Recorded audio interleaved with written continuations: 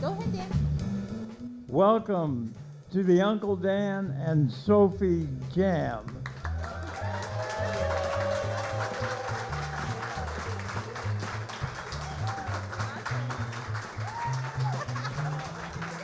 I am Dan Wakefield, and I'm a writer. I'm Sophie Faught. I'm a musician. We believe that music and stories are made for each other. That's what we'll give you. Tonight, we explore the deep connection between music and memory in the arts and in the brain. Our guests are prize-winning author Susan Neville and Dr. Meganne Masko, Director of the Music Therapy Program at IUPUI.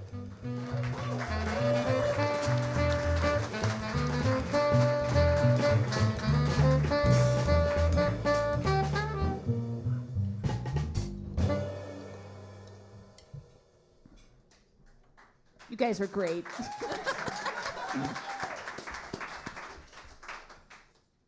All right, so we're here tonight to talk about the amazingly deep connection between music and memory.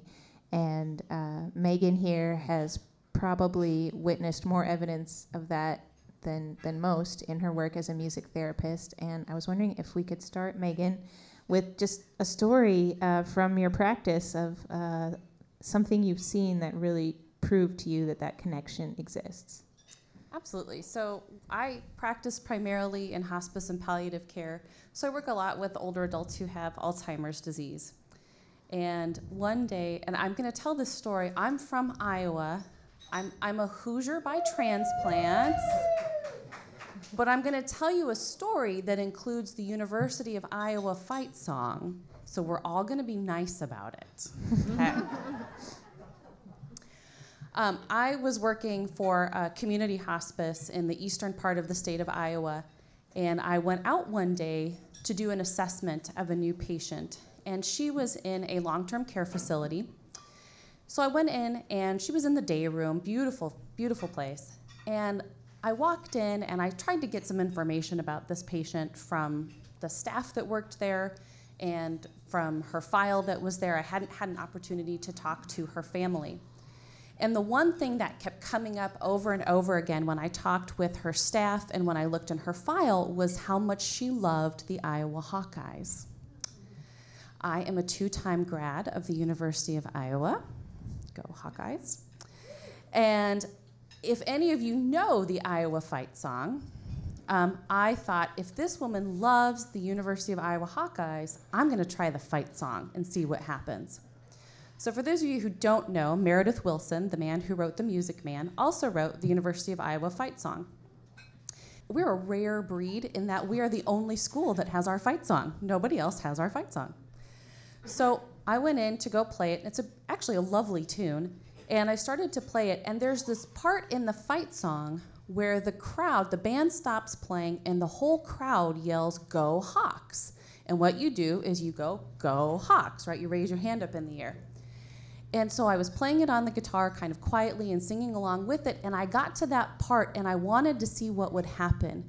Now, up to that point, she had been sitting with her head down. Her posture was sort of curled in on herself. And in that moment, she sat up straight as a board, looked at me dead in the eyes, and yelled, "Go Hawks!" And I thought, I like this lady. But that's the kind of thing that happens to me pretty much every day when I work with patients, even patients who have severe damage to their brains. There is still that part of them that is a musical being. I guess the question is why? Do you have any, can you go into the science of it a little bit? I absolutely can. So science, any scientists in the house? Nope, okay. In science, we like to say, I don't really know, but I have several excellent theories. So I have several excellent theories about why humans are musical. And first of all, I want you to take a moment to appreciate that you are, in fact, a musical being, regardless of whether or not you play an instrument, or you sing, or whatever it might be. Your heart beats at a steady rate. When our hearts don't beat at a steady rate, we consider that to be a form of cardiac disease, right? So we call it even arrhythmia, right, which is Latin for a lack of rhythm. So our hearts beat at a steady beat.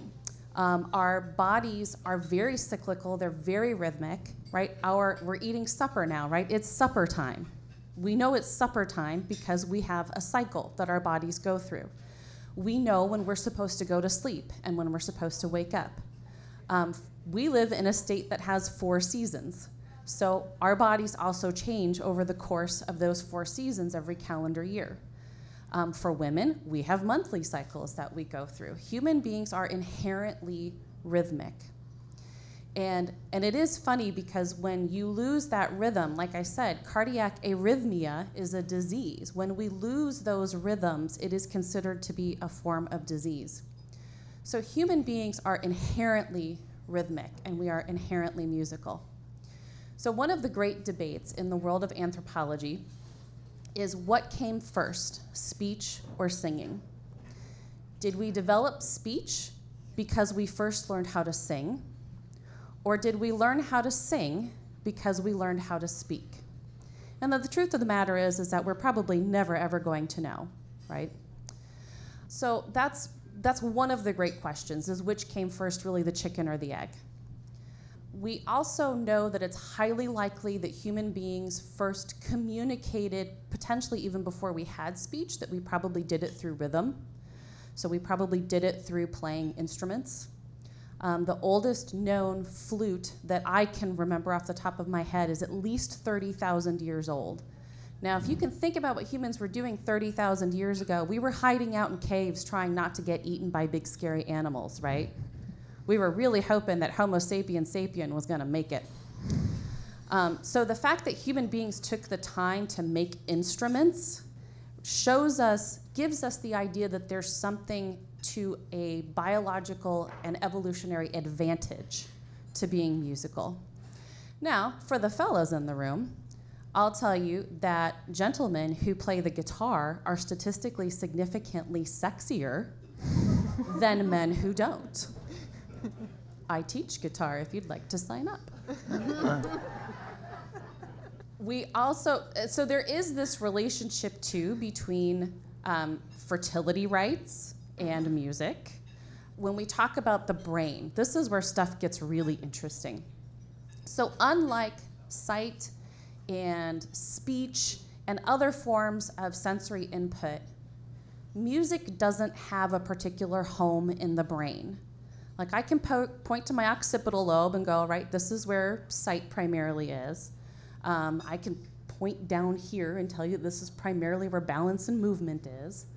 Reasoning is up in the frontal lobes, my sensory cortex, my premotor cortex, right? I know that my speech centers are over here, but music doesn't have a map like that. Music exists essentially everywhere simultaneously in the brain. So if we were to play your favorite piece of music for you and put you in a functional MRI and run a scan at the same time, your brain would light up like a Christmas tree. And that's because when we listen to music, first of all, the signal is really complex. So if you think about what Sophie just did with the trio, not only do you have the saxophone going, which in and of itself is playing a different melody, it has a different timbre. Timbre is how we know what an instrument is, right? It's based on a series of overtones, if you want to talk physics. And then the drum has its own timbre and its own rhythm that it's playing at the same time. And then our good friend here on the bass has something entirely different that he's doing. So that signal is incredibly complex, even though there are no lyrics to the song that they were playing. Music is actually one of the most complex signals that our brains can process. There's so much going on at one time. So that whole idea that music doesn't have a particular home in the brain is important, and it helps us explain why music is so resilient. So if any of you remember when Gabby Giffords was shot, one of the very first things that she did was she started receiving music therapy services after she had been stabilized physically. She worked with a speech-language pathologist, physical therapist, occupational therapist, all the therapists, and a music therapist. And part of the reason why music therapy was effective for her, even though she'd had this significant injury to her brain, was because we didn't have to rely on one spot. So your brains are these amazing organs. Do you know that there are more neural connections in your brain than there are stars in the known universe? Universe, not galaxy, universe. We actually have a far better chance of understanding what happens in the universe than we do understanding everything that happens in the human brain. So we don't have this local center that makes us more resilient. We also are this wonderful thing called neuroplastic. And you can, in fact, teach an old dog new tricks. And part of that is because our brains retain this ability to essentially rewire themselves. And so because music exists in all these different places in the brain at the exact same time, if one of those places gets damaged, the other places just fill in. So that's why you can have somebody who's just been shot who can, in fact, sing, right? You can have somebody who has end-stage Alzheimer's disease who can sing. You have people who will still tap their toes, or if I give them a chiquita, it's this like little teeny tiny maraca. If I give them a chiquita, they'll be able to play it in time. I had a patient once who had been a Girl Scout leader for years, and she was the song leader. And she had end-stage dementia, and I would go and I would play. I'd start playing with her, and I would start singing, and she would hum. She couldn't remember the words to the songs anymore, but she would hum in perfect harmony. Her rhythm was amazing, and she would hum this perfect, beautiful harmony while I sang. And that's because there is no one musical spot in the brain. So it sounds like music is really something that's quite fundamental to who we are as human beings. Yeah. And I think the band needs to play a song now. I think we're going to play a song called All the Things You Are, and just kind of think about that idea that music is not really auxiliary, it's fundamental.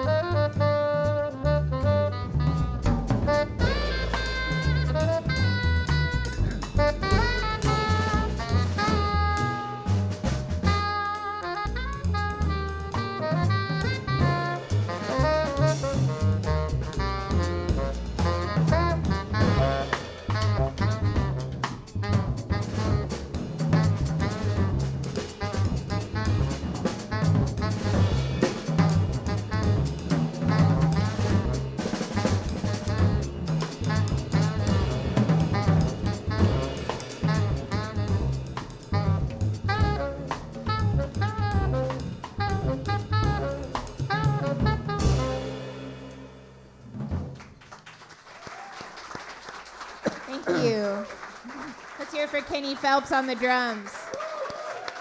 Jesse Wittman on the bass. I think there's more than one way to think about what makes us feel better, right? Sometimes you really need to have a good cry, right? And thank you to Adele for writing Someone Like You, because that's like the best crying song ever.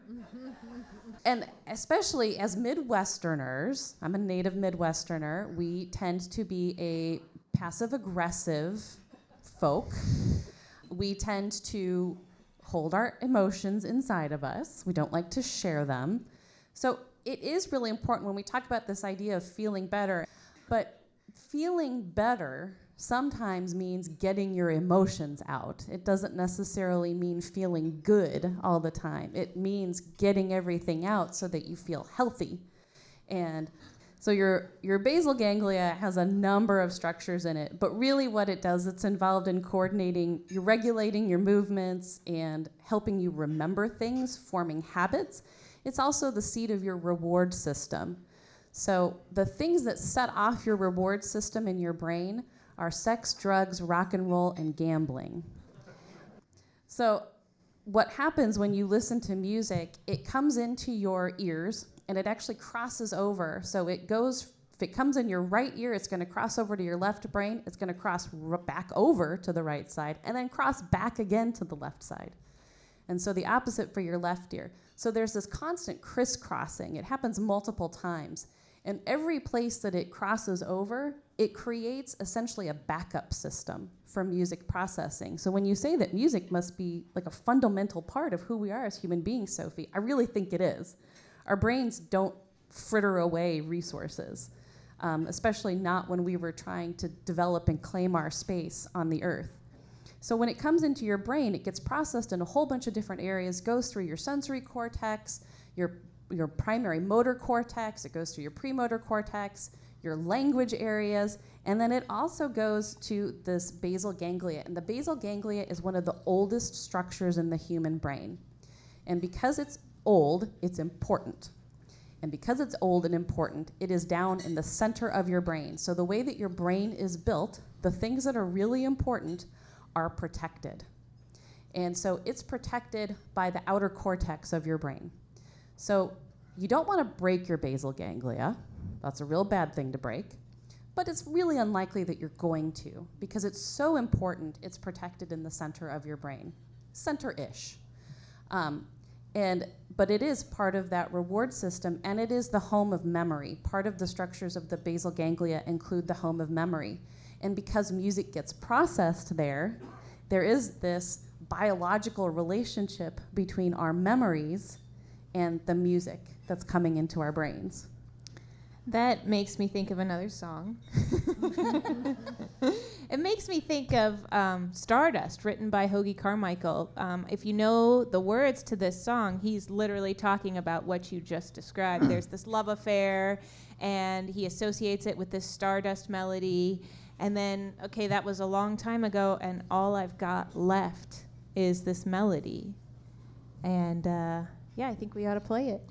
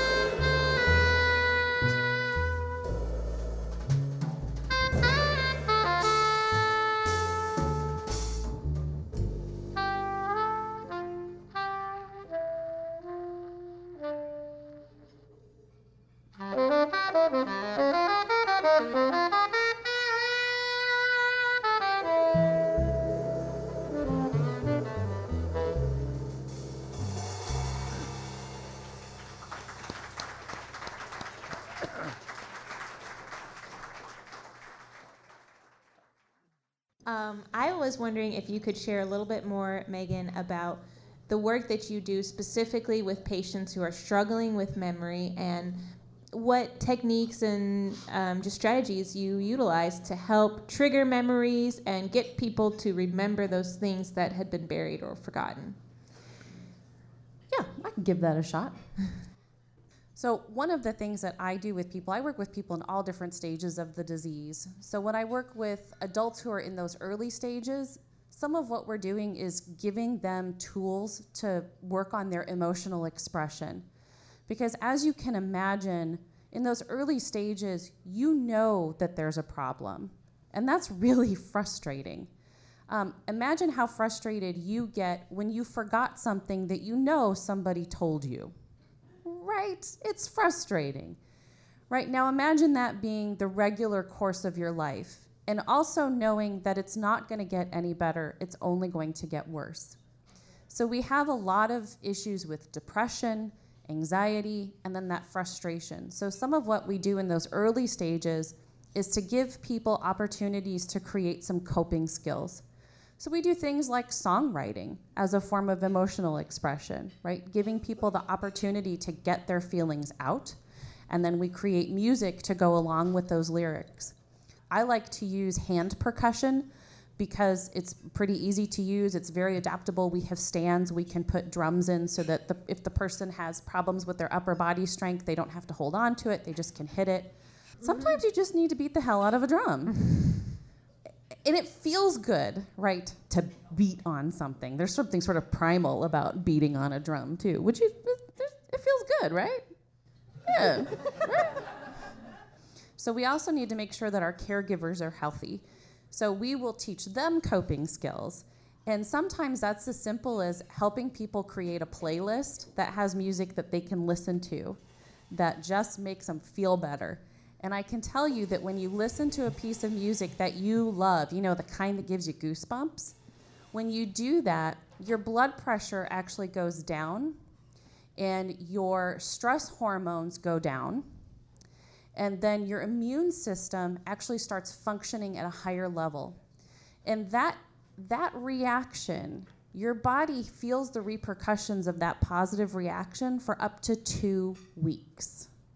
So just listening to that piece of music that makes your arms tingle and you feel really good, that makes you measurably healthier than not listening to music. It occurs to me that in your work, probably there are many, many songs that are tied to people and stories and specific instances like this. And it must be hard to wander around and hear songs on the radio when you've got this. But I was thinking, yeah, maybe just what would that be like to have so many deep memories tied to songs? But I wondered, as you were saying that, what if you said a favorite poem to the person? Would that have an effect, even though it's not music per se? That's a little bit different because oftentimes in order for something to be really effective, it needs to be a song that the person was already familiar with. But research actually shows us that when people play music together and they sing in choirs together, that your brain waves, your heart rates, and your respiration, well, not your respiration rate, because you got to blow your horn, but their breathing and their heart rates and their brain waves actually, you wind up becoming in sync with one another. You actually are physiologically in sync with one another. So it's not just that you can, throw a glance at the other members of the band and know where you're supposed to be, but on a very fundamental physical level, you all are sort of literally on the same page. I also, you made me think of, I've heard that opera, the concept is that when people break into song is because their emotion is too great to simply say it. I've heard that theory too. I'd say that's true for the romantic composers, and I'm starting with the classical period and later on. This is sort of my wheelhouse. I have an undergraduate degree in vocal performance. So, but yes, later on when we got into the classical era and the romantic era, that was absolutely the case, was that it was supposed to be, and when you look at operas, especially when the soprano sings, I'm a soprano, so I always just pay attention to the sopranos, because I'm a soprano. But when the sopranos sing, right, it's always, we're either a princess in distress, right, waiting for somebody to come help us, or we're about to die from tuberculosis. And I'm not sure how we sing all those.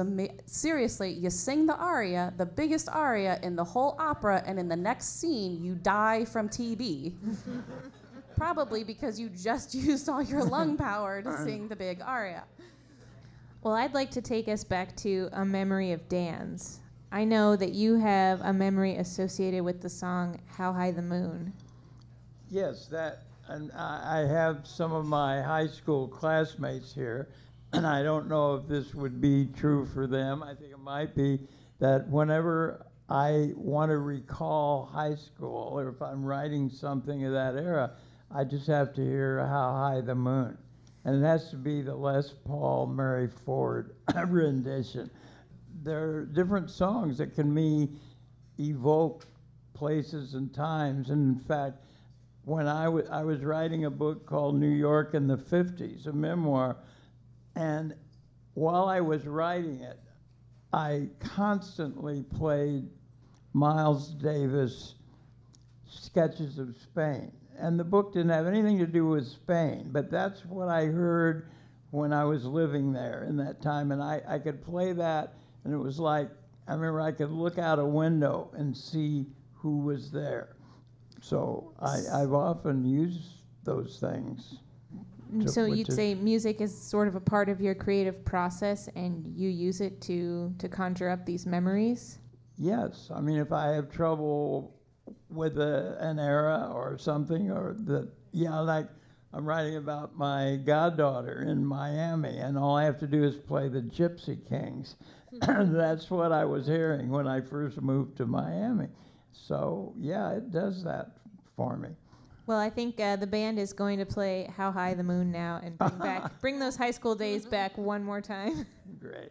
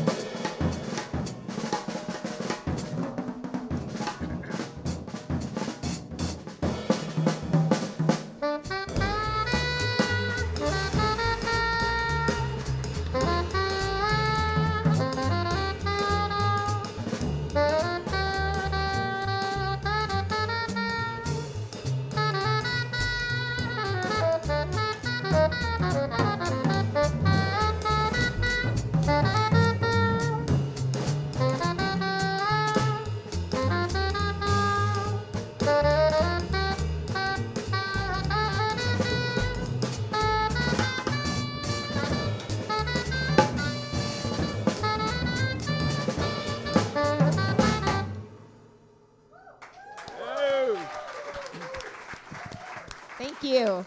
Kenny Phelps on the drums, Jesse Wittman on the bass, Dan Wakefield, Susan Neville, Meganne Masko.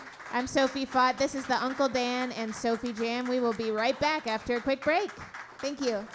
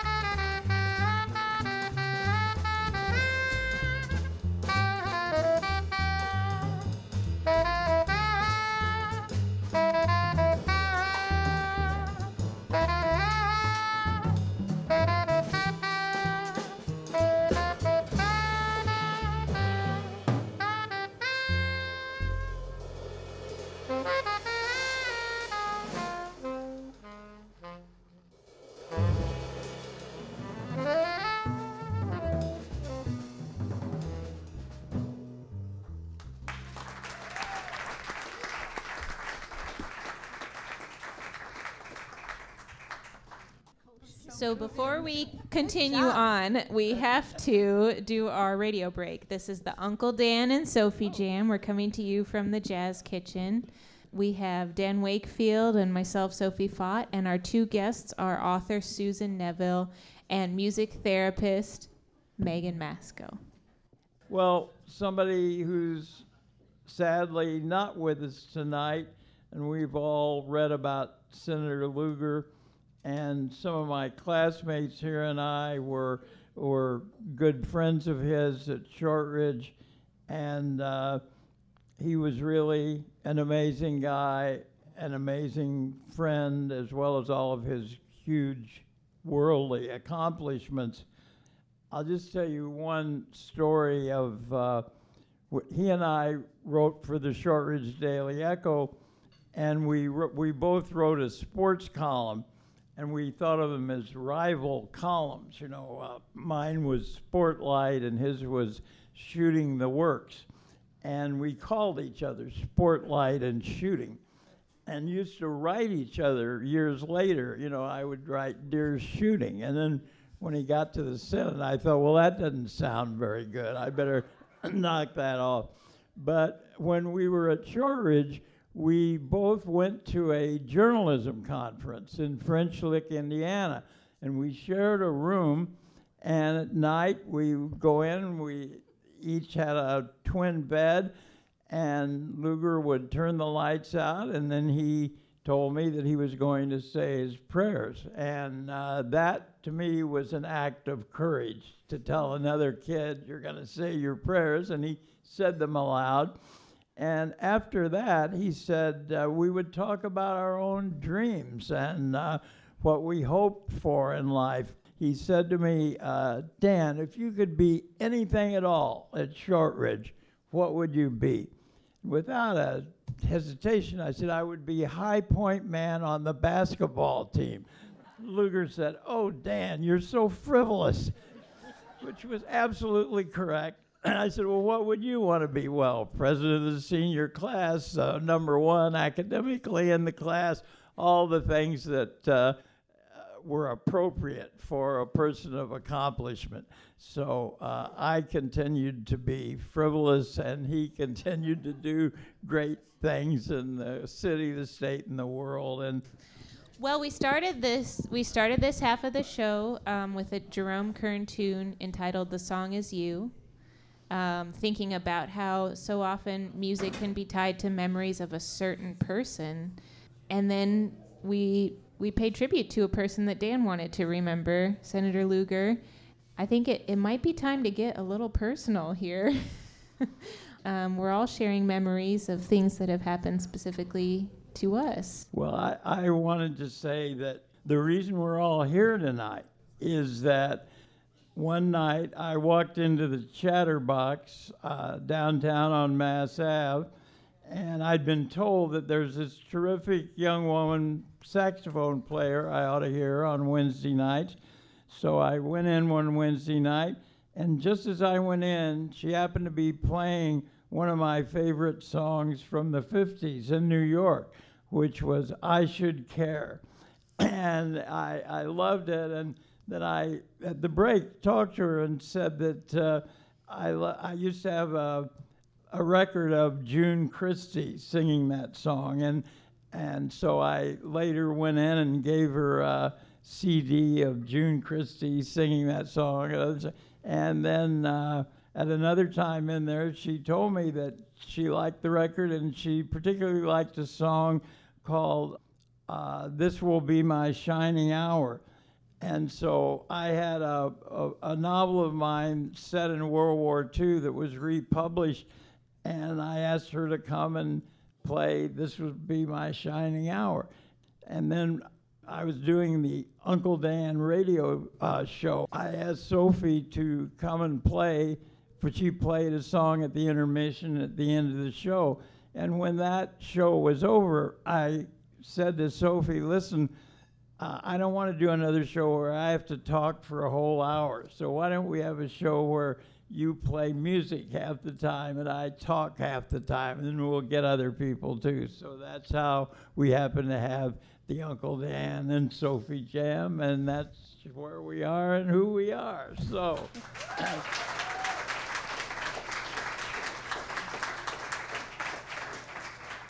And it just goes to show that I think you'd be hard-pressed to find a person that doesn't have memories that are tied to songs and people in their lives that are tied to songs. And I think that is a huge part of the work you do, right, Megan, is finding those songs and helping those people connect again when things get in the way. Megan, if you ever come to help me out as I get into those years, which is happening very quickly, I think music got me through high school. If it hadn't been for music, I wouldn't have made it through high school.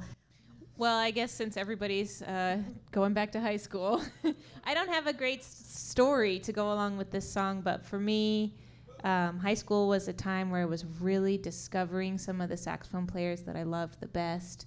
And every day when I would ride the bus to school, I was listening to some of these great saxophone players and just picturing myself being in a different world that was not high school, but rather somewhere where people liked this kind of music. And the song we're about to play was recorded pretty memorably by Joe Henderson. It's a Joe Beam tune, actually, and it's called A Felicidade. So you can think of me riding the school bus while we play this.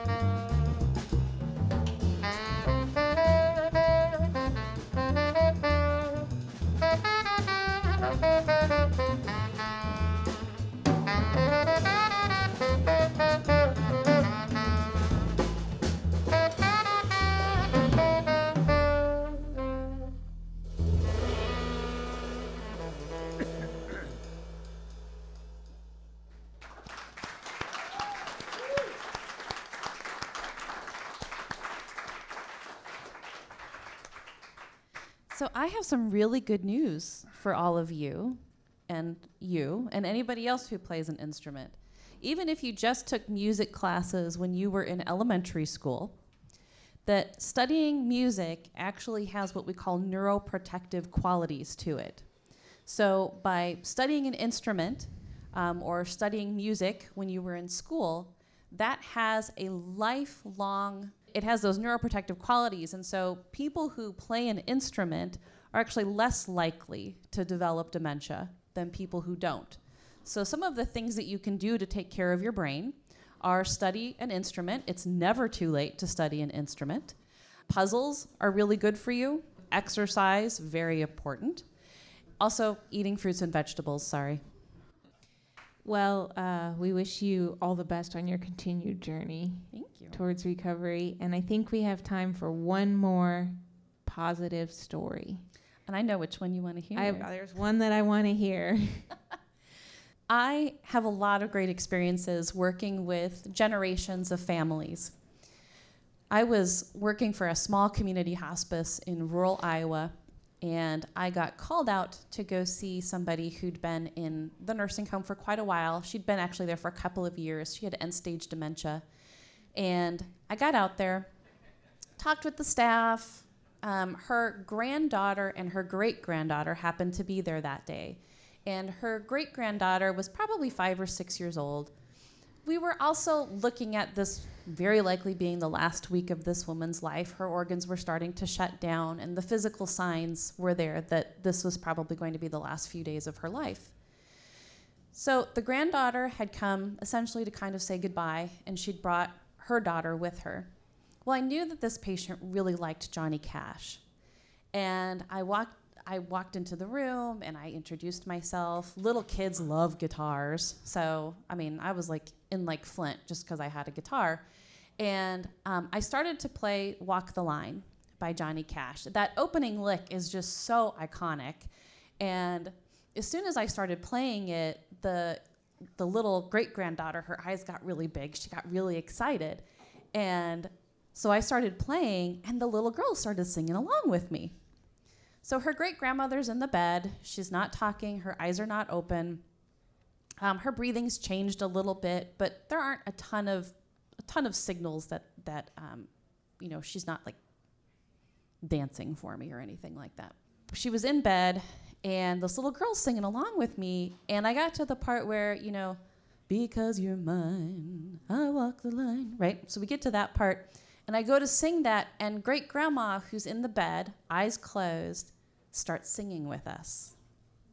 She never opens her eyes, but she's there, and she's singing with us. And so by the time the song was over, we had great-grandma with her granddaughter and her great-granddaughter. We had 3 generations of this beautiful family making music together in what would ultimately be the last few days of this woman's life.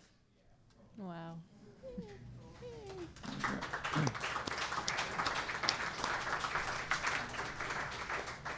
And now we're going to play that song.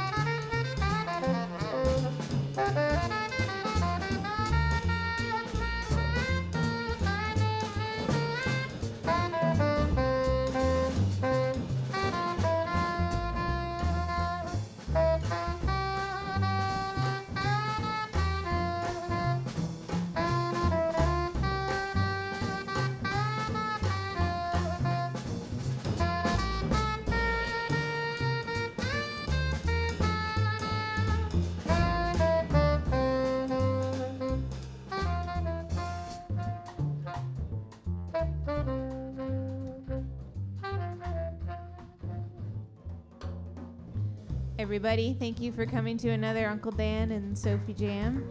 We're so glad you can make it. Let's hear it for Kenny Phelps on the drums, Jesse Wittman on the bass. Let's hear it for Dan Wakefield and Susan Neville, authors extraordinaires. Let's hear it for Meganne Masko, a music therapist, a really inspiring lady. My name is Sophie Faught. Thank you very much, and we hope you'll join us again.